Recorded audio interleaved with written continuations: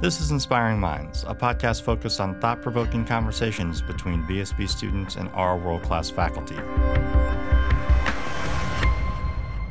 Good morning and welcome to another episode of Inspiring Minds here within the Villanova School of Business. My name is Dan Bernardi. I am a senior marketing major and political science minor from Normal, Illinois, and I am joined here today by Leica Brennick-Meyer, senior finance major from St. Augustine, Florida, interviewing Dr. Myers, the assistant professor of management and operations here at VSB. Thank you for that intro, Dan. So Dr. Myers, would you please share with me a little bit about kind of your path to sports analytics and then how that shifted into your role right now in consulting with Toronto FC? Sure. Well, I think it began with reading the book Moneyball and just having an interest in analytics and sports, but then just thinking in the sport I love the most, which is soccer. Mm-hmm. So I was at Villanova at the time and thought of a research idea, which was to look at optimal times to make substitutions. As you know, there are only 3 maximum substitutions that can be made in an official international game. And so, what is going through the manager's head before making that decision? I used some data mining techniques and found that there were some critical splits when teams were behind. If they made their subs at the 58th, 73rd, 79th minute, that they could get an advantage. So I put that research into a paper, and it actually featured in the Wall Street Journal, and that sort of led to some bigger opportunities. Mm-hmm. I presented at the 2013 MLS Combine in front of all coaches, a lot of front office staff people from all the teams in the league, and it just made the most sense coming out of that I would work with Philadelphia. What did you find specifically about substitution? Was it more so based upon the specific time which the substitution was made, or more so the amount of substitutions, or kind of the factors about how much they were losing by? Or So when I looked at the problem, I wanted to look at just some basic properties about substitutions first. Mm-hmm. So I just looked at, in general, when teams on average make the first, the second, the third sub, kind of the frequency of matches where no subs were made, 1 sub, 2 sub, 3 subs. I think in general, what I was seeing, that it seemed to make a lot of sense to always use 3 subs. If it's always a choice of, should I use all 3 or something below that you should be using all 3. And then what was kind of in my head and kind of how I approached that study was this phenomenon of the super sub and how fresh legs can come in and impact the match. So the conclusions I reached were very specific towards the game state, whether you were tied behind ahead, and the only significance that I found was when teams were behind. Right. That was when you wanted to kind of follow that rule, and teams that did follow this procedure were like doubling their likelihood of getting back into the game. So to kind of get technical here, kind of had this like binary target variable. Either you improved your goal differential or you didn't. In a lot of cases, it was going from -1 to getting a tie, or going from -1 to +1, or even if you get yourself like -2 to -1, that's putting you back into the game, and you still have that opportunity to win. Can you share a little bit about some of the responsibilities you've had in the MLS, specifically with the Union, and also now working in analytics with Toronto FC? Sure. My responsibilities have evolved a bit, because when I began with the Union, at that point I was just very content and happy to finally have an opportunity to impact a club. Usually in analytics type positions, you're hired by front office people, a GM, maybe even an ownership group.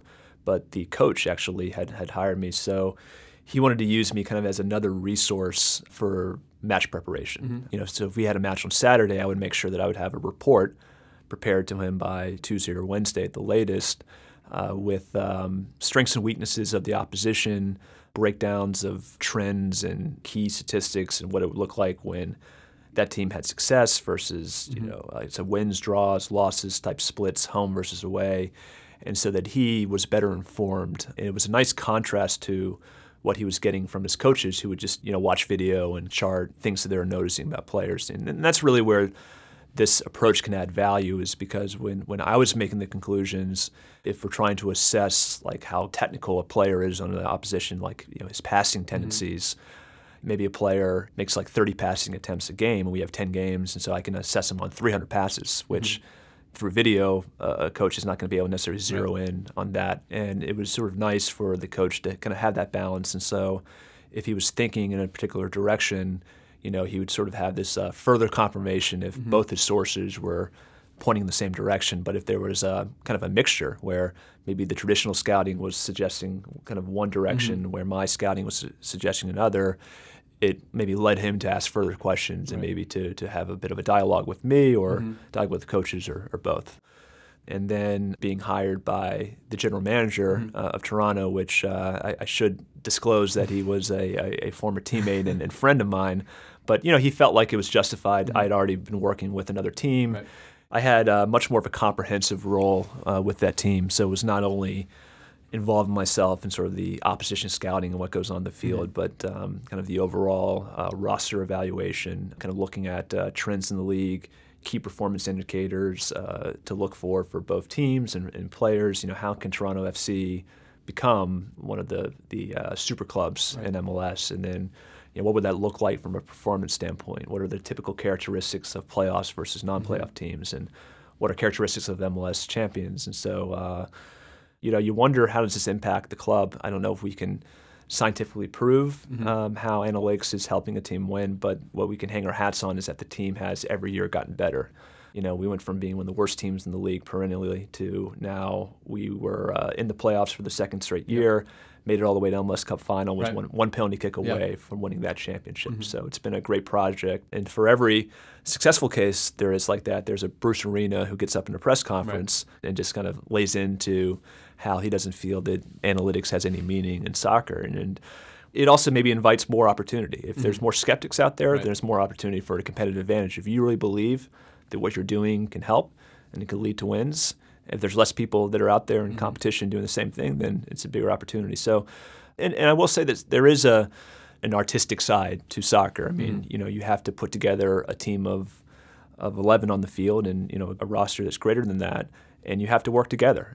Baseball, maybe that team chemistry isn't as significant.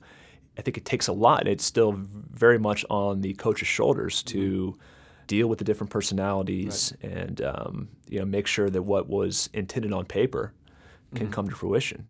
Can you just share a little bit about kind of the landscape of analytics, whether it be specifically in soccer or in other sports, and where you see it going, kind of opportunities and kind of threats to what you've done? Technology is going to continue to improve the amount of data that is being collected, kind of ways in which you can process that data and get information from it.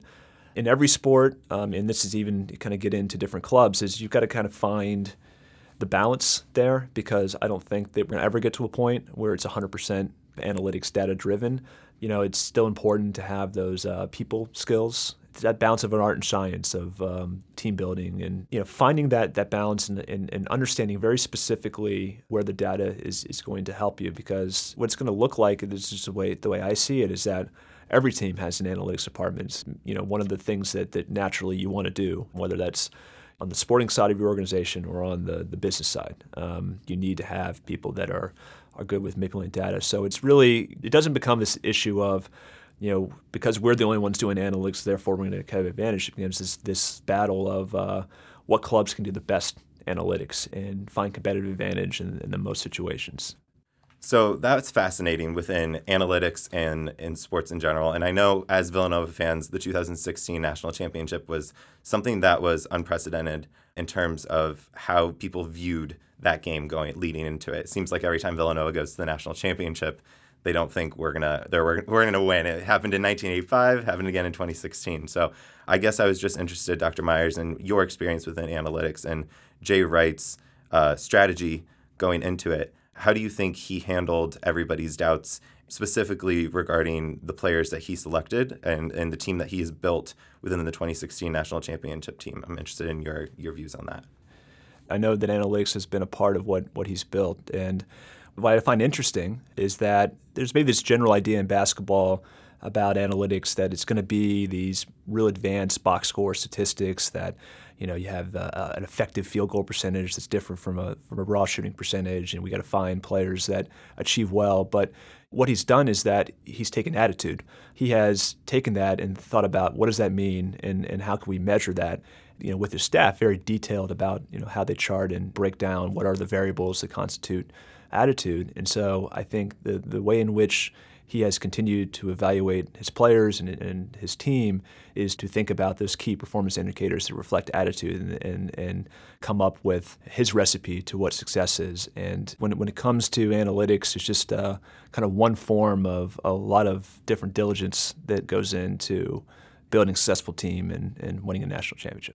Thank you very much, Dr. Myers, for being with us this morning. On behalf of Leica and myself, we greatly appreciate it. Absolutely. Thank you. Thank you very much. Thank you for listening to Inspiring Minds. Stay tuned for our next installment featuring more VSB students discussing research topics with our world-class faculty.